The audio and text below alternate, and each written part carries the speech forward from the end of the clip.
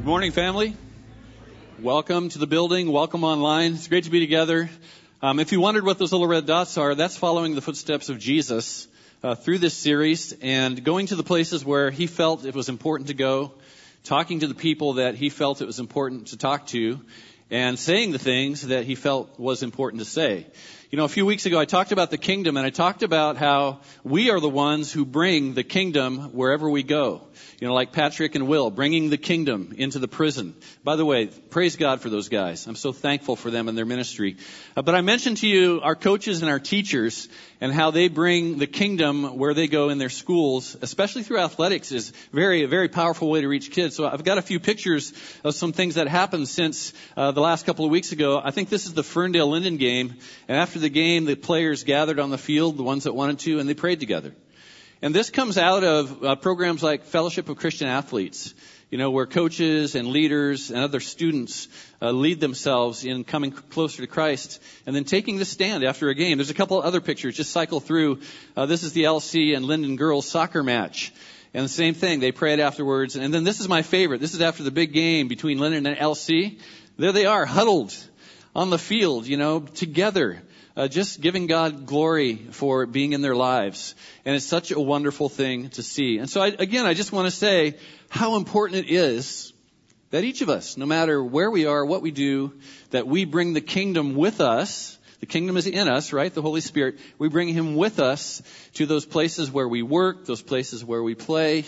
And God goes with us, and we have impact on the lives of those around us. It really is that simple. So, talking about schools and sports. You know, different schools have different rules. Have you noticed that? And, I'm on Facebook a lot because that's how I keep track of you all. And so, a friend of mine posted the other day after a high school game, I think it was maybe 3 or 4 weeks ago. And this is what he said, and I quote, "Just saw the dumbest thing on planet Earth. 4 quarters plus overtime of sweating, spitting, physical contact, and tackling.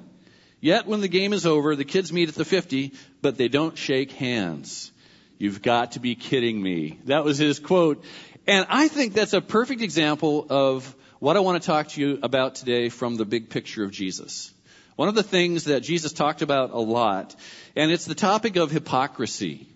You know, again, these kids, for an hour and a half, there's full contact. I mean, there's nothing being held back. Then there's this 1 minute at the end of the game when they can't touch. I think that's a pretty good picture of hypocrisy. Hypocrisy's been around for a long time. And in Jesus' day, it was rampant. And it's part of our big picture series today because it was so important to Jesus, because hypocrisy has to do with the heart. So you've heard that word a lot. If you grew up in Linden, you know that Linden is famous for hypocrisy. We're accused of that all the time. So let's define it this morning. What is hypocrisy? Well, hypocrisy simply is acting like everything's okay on the outside when everything's not okay on the inside. And you can apply that however you want. And this is part of the big picture because Jesus loves our hearts. And that's why he came, right? He came for our hearts. And when God was picking a king for Israel way back before the time of Jesus, Samuel the prophet went to Jesse's family and he picked out the scrawniest and the unlikeliest son of Jesse to become king of Israel. And there was a reason for that. And Samuel said in 1 Samuel 16 that God does not see as man sees. When he looks at us, man looks at the outward appearance, but the Lord looks on our hearts. God looks at our hearts. God is primarily not so concerned about how you look and about your outward appearance. I mean, I'm glad you took some time this morning to look as good as you could before you came to church. But God, literally, he doesn't care. He looks at the heart. He looks at the heart. You see, you can fool people by looking good on the outside, but you cannot fool the Lord. God looks at our hearts. Samuel said again, "The Lord has sought for himself a man after his own heart, and the Lord has appointed him." Again, he was talking about David. And so you got to ask the question, like I do, why was David considered a man after God's own heart? What was it about David that God loved? David was arguably one of the biggest, most public sinners in the whole Bible when it comes to God's people, right? His sin included adultery. It included betrayal of one of his friends. It included murder of that same friend. It included sins that caused even the death of his own son. And some of David's disobedient decision caused the death of thousands of people in his kingdom. I mean, David was a sinner, so why was he considered a man after God's own heart? Well, it's because of this. David, despite his faults, despite his severe sin, in his heart was still a lover of the Lord. His heart was toward God, and he messed up a lot, and he was not perfect by any means. And even though he sinned, he was honest. And God loved David's honesty. God loved that he was true in his heart. David would confess his sin when he was confronted. He would repent from his sin. He would change his ways. He felt sorrow over the sins that he committed. And here's the thing that you got to understand about God. That God values the honest heart more than he values the perfect person. I want to say that again. You should write this down because it's powerful. God values the honest heart even more than he values the perfect person. King David wrote about God's desire for honesty in Psalm 51. Years later, he wrote, "Behold, you desire truth in the innermost being, and you teach me wisdom in the secret heart." So, what does God want from us? What is God's heart for us today? Number one in your notes today, the big picture is that God wants us to be honest with our hearts. God wants us to be honest with our hearts. We're not going to be perfect, but we can be honest. God wants me honest more than he wants me perfect. I'm not perfect. Hate to break it to you. Your pastor is not perfect. Do you want the most recent example of this? Oh, you're all excited now, aren't you? Well, last week my truck was low on fuel and the light was on and it was getting close, right? And I can't ever remember what side the gas tank is on. Anybody else? Just can't remember what side? I mean, we have so many cars and vehicles. And so I made sure to look. And as I drove to the gas station, I'm not kidding, I was saying to myself, tank on the left, driver's side, right? About halfway to the gas station, I got distracted, started thinking about something else. I pull up to the pumps. I get out of my truck. I walk around the front of my truck to the diesel pump. I pull out the handle, and there's no gas tank.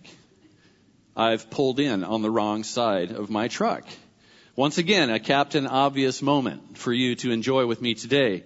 You know, and as I stood there gazing at my truck in unbelief, a certain word escaped my lips. And nobody heard me, so don't worry. Lyndon does not know this about me, so keep it to yourselves, okay? Now, this word is actually okay if you live in the county. It's okay. But if you live in the city of Linden proper, it's not in the Linden dictionary. It's only in the Dairy Farmer County dictionary. So immediately upon saying this word, as I held can you see? No tank. As I held the hose, immediately upon saying this word, the next words out of my mouth were, and this is me. Sorry, Jesus. That's what I said. Now, come on, the word's not that bad of a word, right? I mean, half of our county uses it regularly. You'll be using it in a week or two when you smell the wonderful smell of liquid gold, money in the air. So was the word so bad? No, but in that moment, I recognized something in my heart that was a result of stress and frustration and impatience. I was acutely aware that my heart was not right. My heart was not right. And I know more than saying the word that I said, God wants me honest about my heart. Like I really don't think God's that concerned about the word, but he is concerned about my heart. And what comes out of me in those moments of stress really reveals the condition of my heart. And what it really reveals is that there's something in my heart that the Holy Spirit is still working on. And so what do? How do you know what that is? Well, I go through the list of the fruits. Love, joy, peace. Oh, patience, right? And so, okay, yep, Lord, patience. You know, kindness, faithfulness, gentleness. I left one out, but self-control. Goodness. Self-control. Wait for it, right? Self-control. There it is. There's the one. Because, you know, we can think a lot of things in our heads, those thoughts that come from our hearts, but we don't have to say them, and we don't have to do them. And that's a function of self-control that the Holy Spirit has been working for years on my heart to remind me that, Kurt, not everything that goes through your head has to be spoken, right? And so there's this thing called self-control. Luckily, there were no witnesses, only a momentary lapse in vocabulary, so nobody knows that I'm not perfect. Now, my mom had a solution for bad words. Anybody know what that is? Palmolive, or any other kind of soap that was handy. And God also has a solution for imperfection. He does. It's not soap. He doesn't work on the outside of us. God has a solution for imperfection, but He doesn't have a solution for dishonesty. Do you know that? He has a solution for imperfection. God has given us the solution for that. He doesn't have the solution for honesty. Only we have that solution. Only we decide how honest we will be about the condition of our heart and what we need. And here's what God wants for us, because He knows we're going to fall and fail. What God wants is He just wants us to be honest about it. So that when those times come, and they will, we will come to Him in honesty and say, sorry, Jesus. Sorry, Jesus. I'll work on this condition of my heart. I'll allow your Spirit to work in me. So I want to talk about that just for a few minutes today. Why is this so important, and why is this a part of the big picture that we've chosen to talk about today? And let's talk about the heart just for a minute. Your heart is really your mind. They're interchangeable. When the Bible says heart, it means mind. Your heart is your consciousness. Your heart is your awareness of right and wrong. And your heart is your awareness of God. It's your awareness of God. That's why you can lean in your heart toward God, or you can lean in your heart away from God. You can lean in your mind toward God or away from God. Interchangeable. So your heart is good and bad consciousness. It's conscious awareness, but it's also consciousness of God. All of those things lumped together. And your heart contains your desire to worship Him and to love Him, and then to allow Him to help us to love others. Love God and love others, right? That's what it's all about. And really, all God is looking for in us is honesty. Admitting that we need Him. Admitting that we're desperate for Him, like Amy prayed this morning. What a beautiful prayer. We're desperate for the Lord Jesus Christ every day. I am. I hope that you are. But honesty admits that. Honesty says, yes, I need you, Jesus. I need you, Jesus, more than I need to be perfect.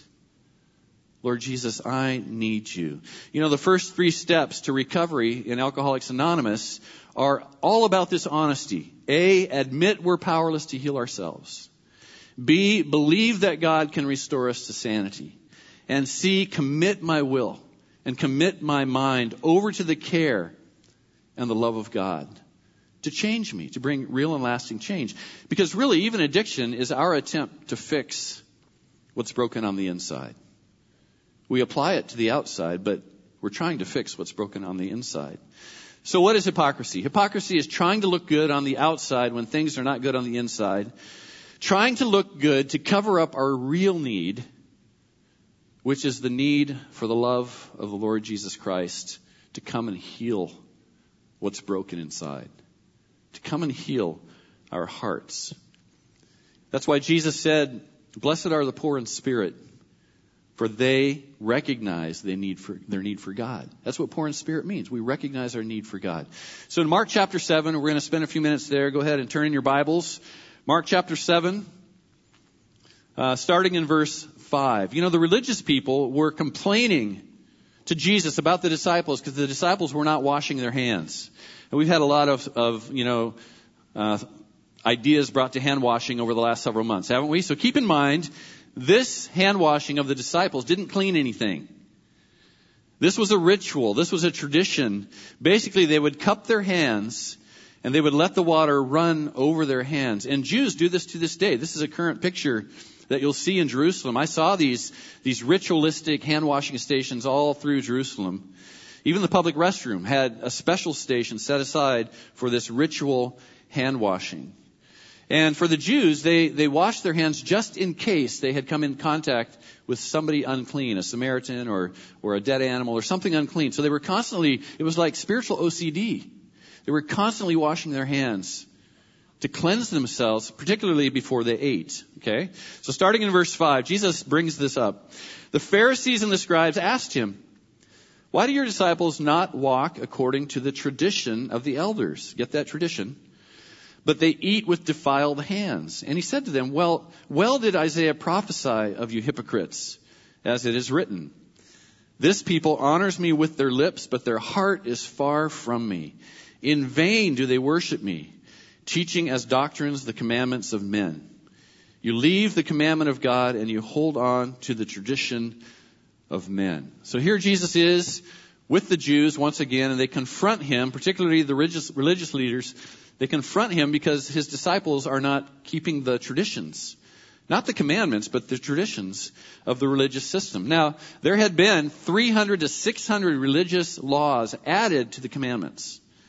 And so the Jews were constantly, especially the Pharisees, constantly trying to keep all of these rules to be righteous.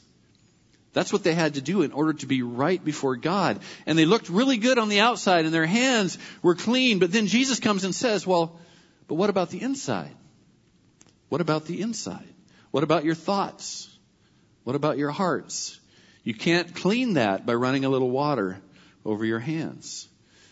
Now the Jews, their perspective of sin was that it was something like a germ that would come from the outside, like uncleanness would come from the outside and would defile them on the outside, and that would make them spiritually impure. I mean, can you see how kind of crazy that is, right? And Jesus is pointing this out to them. And that's why they didn't want to be around the Samaritans. They believed they would be made impure. But Jesus comes, and Jesus begins to teach them that sin is not from the outside pressing in. Sin is not about the things that we take in to our body, but sin is rather like a virus within us that comes about all the time. We can't avoid it. We're born with it. Our hearts are infected with it, and it comes through our thoughts. That's what Jesus says sin is, or impurity is. So we can't be made pure by outside treatments. We can't be made pure by how good we look. We can't be made pure by how often we go to church. That would be called works, right? Hopefully we want to come to church because we know Jesus loves us. But we don't go to church to become right with God. That's only treatment on the outside. And Jesus is saying it's only treatment on the inside that will cure you. Only addressing the problem on the inside that will make you well. And that brings us to number 2 today, that our problem is internal.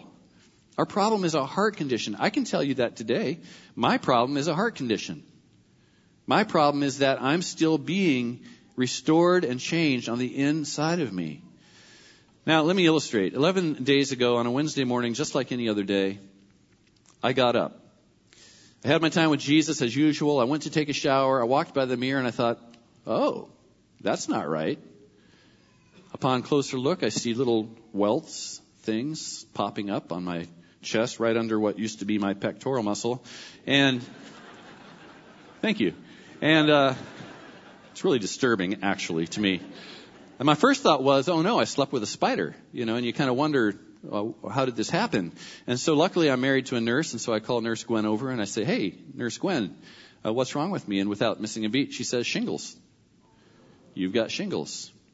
How could I have shingles? I don't have any stress in my life, And so shingles come. If you didn't know, you'll learn one thing in church today, and that is if you had chickenpox, there's a little virus that stays in the nerve endings, and over time, if the conditions are right, if something happens, enough stress in your life, they will actually break camp, and they will move around that nerve all the way around one side of your body or the other side of your body. And they have to stop at the middle because there's a break in the nerve.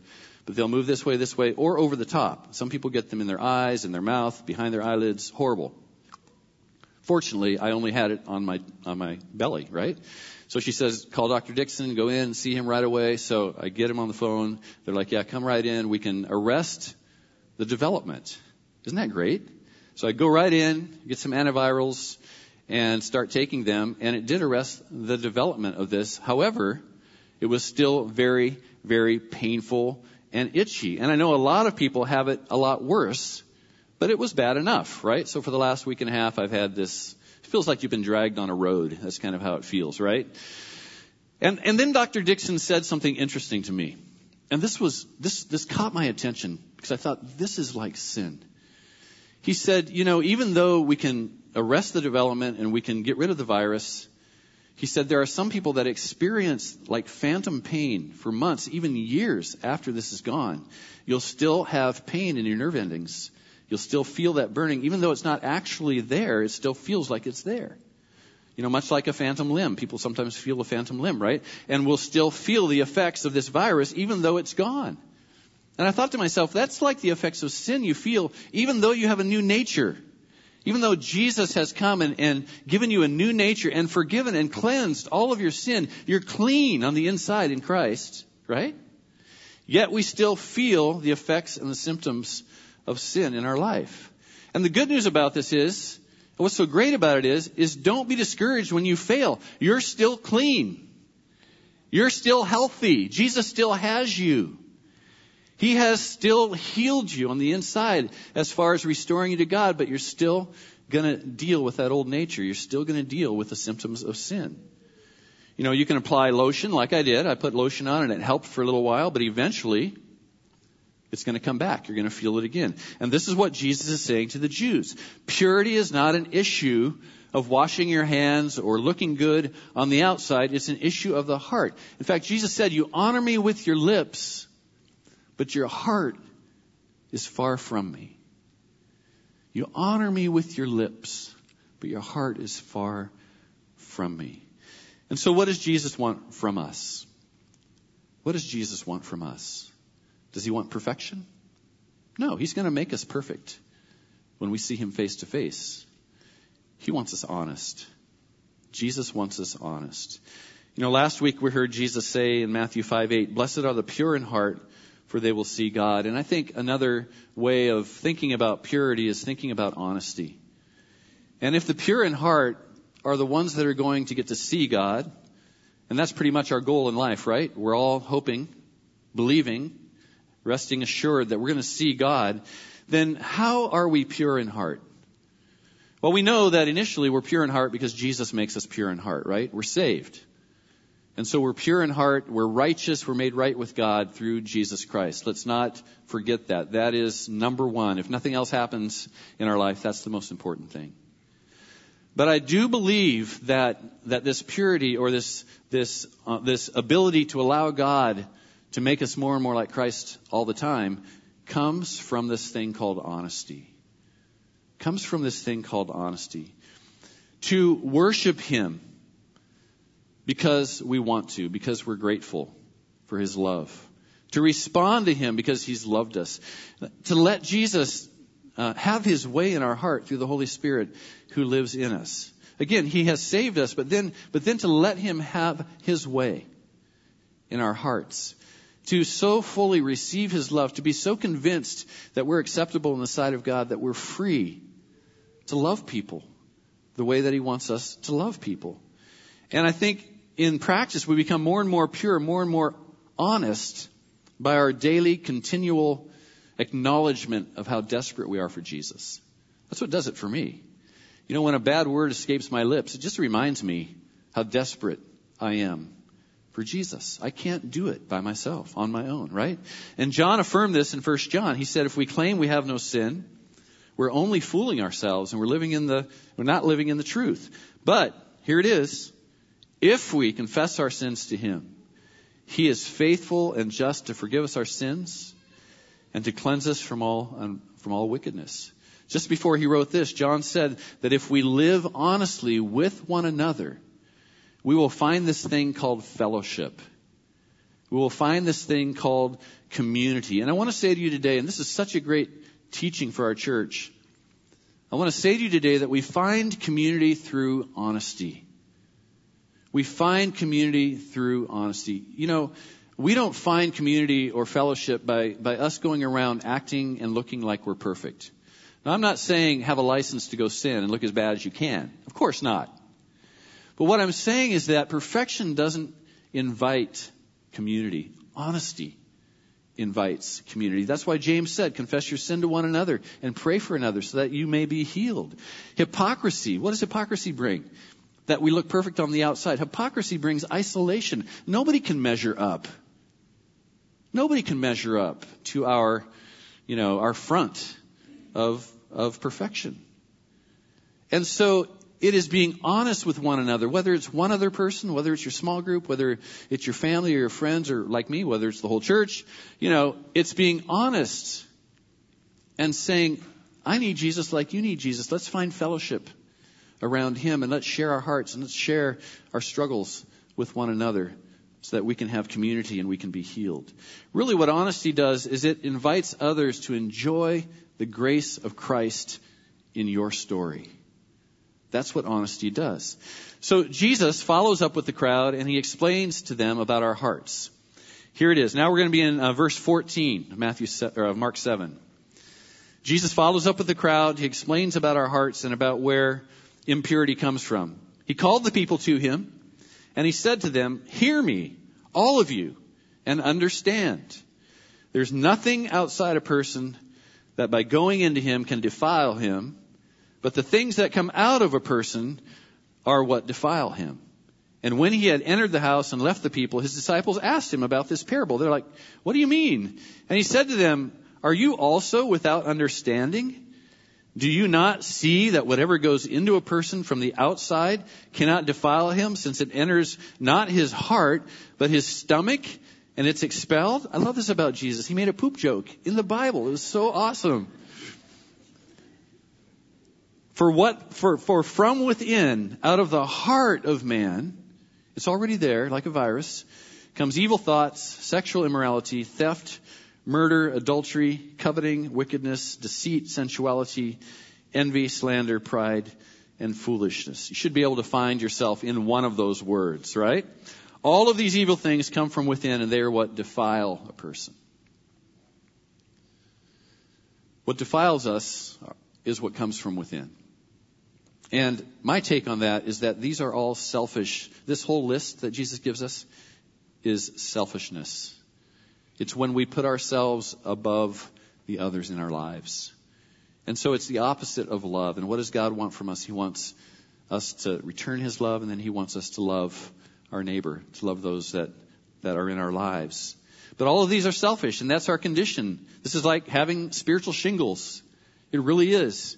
These are the conditions that defile us. And there's only one cure for selfishness, as far as I can tell, and that is love. Love is the only cure for selfishness. Paul said in Romans 5, we know how dearly God loves us because he's given us the Holy Spirit to do what? To fill our hearts with his love. That's why we have the Holy Spirit. That brings me to my last point for you today. Number 3, I need to let the Holy Spirit heal my heart. After you receive Christ, this is the most important thing that you can allow God to do in your life. This is the thing that takes precedence over everything else. Once you've received Christ and you're made right with God, the next thing God wants you to do is to allow the Holy Spirit who lives in you to bring healing to your heart, to bring restoration to your life in those places that you've been broken and bruised and felt betrayal and felt abandonment. Those are the places that God wants his Holy Spirit to heal. Why? So that you can become a healthy, loving person. So that you can love people the way you've been loved. And guess what? The more that you understand how much God loves you, the better equipped you are to love others. Why? Because it becomes less about you and more about him and more about others in our lives. This is a constant challenge for us, but I'm telling you, salvation, as Steve said it so well last week, salvation is a free gift of God. It's his grace. But what comes after is this allowing the Holy Spirit to heal and restore us to the place, to let God's love heal our heart, heal our motivations, heal our intentions. And don't miss this. This comes through honesty. You can't change if you're hiding. You can't change if you're always working to try to look good on the outside. You can only change through being honest about your struggles. Honest with him, with Jesus, but also honest with one another. That is the key, and that is the choice we make as children of God, as members of community. We make that choice every day. How honest am I going to be with my friends, with my spouse, with my children? All of our sin originates here in our heart. And the more honest we are about the thoughts that we struggle with, the stress and anxiety we struggle with, the desire to sin that we struggle with, the more honest we are, the more we're going to be healed. The more God is going to restore our hearts. This is why Jesus gives us a new nature, and he wants us to live out of our new nature. And the hard thing is, we still have an old nature. And why God didn't just remove it and say, I don't know, but I have to believe that God loves it when we overcome the old nature because of the new nature. I think that's more glorifying to him than if he had just removed the old nature. So we do struggle still with selfishness, but we are created anew in Christ Jesus to do the good things that God has given us to do, to love each other well. That's what God wants us to do. And this comes through the Holy Spirit's influence on our hearts. You know that when you receive Christ, God moves in, right? God is in your heart. God is in your mind. God is living within you through his Holy Spirit. Jesus sent him to do that. And so it makes sense to me that the more space you give the Holy Spirit, the more he's going to heal and change you on the inside. The more he's going to flood out, if you will, the list of things that Jesus gave us. The Holy Spirit will, as you give him space and room, he'll, like a flood, the floodwaters will rise in your heart and in your mind and begin to flush out and flood out these thoughts, these desires of self-centered nature. That's how God works. So it makes sense to me that we need to give the Holy Spirit as much space as we possibly can, and that is an act of our will. And that is a choice we make to let him have access to our hearts.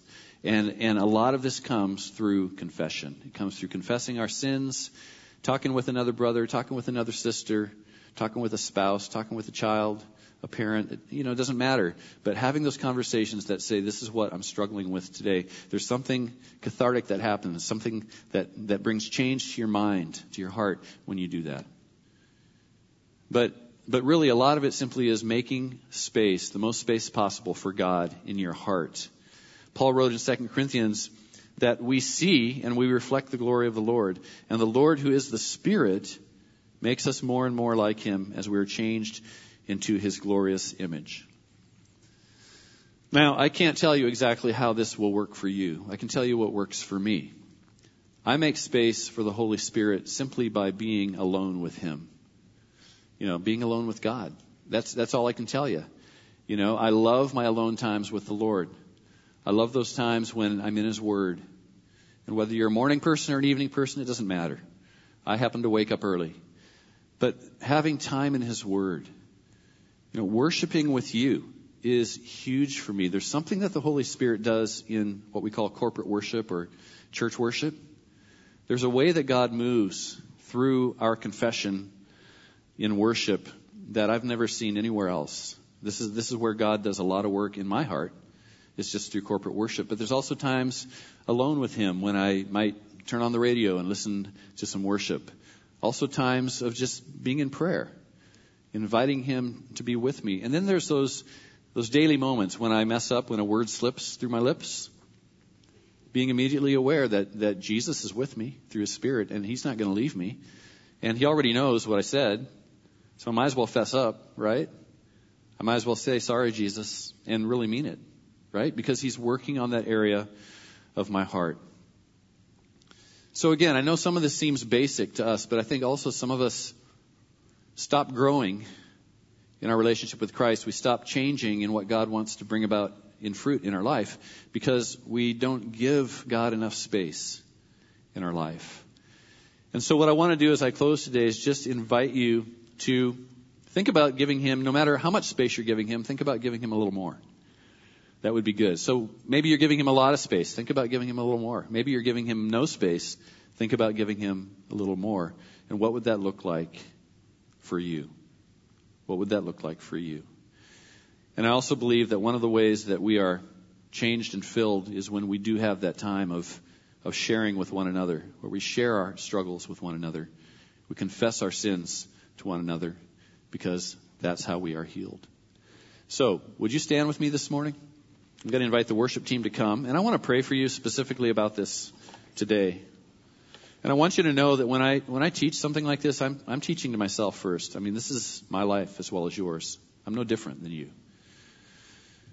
But this morning, as I was getting ready to preach, this thought came to mind. You know, when the Pharisees cup their hands and hold them under the water until the water flows over their hands, what they're trying to do is cleanse something on the inside through something on the outside, and it doesn't work. But what a powerful picture it is, because water represents the Holy Spirit. And Jesus said to the woman at the well, you know, the Holy Spirit will be inside you, and he'll be like water that is, you know, rising up in you.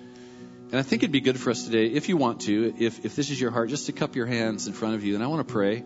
And my prayer is going to be that you'll experience a greater presence or more space of the Holy Spirit, not because there's more of him. He's come in fullness, but because you've made more space for him. And so really what we're saying is, Lord Jesus, come and wash over my life. Jesus, thank you for your precious Holy Spirit who lives in us.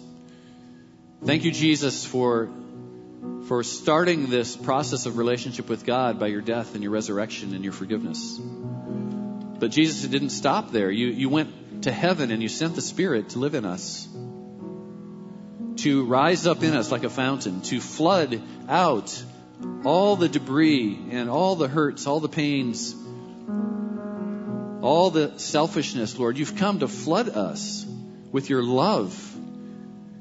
And Jesus, it's because of your love that we can change and we can love more like you. So Lord, simply this morning in this moment, we say, Holy Spirit, flood my life.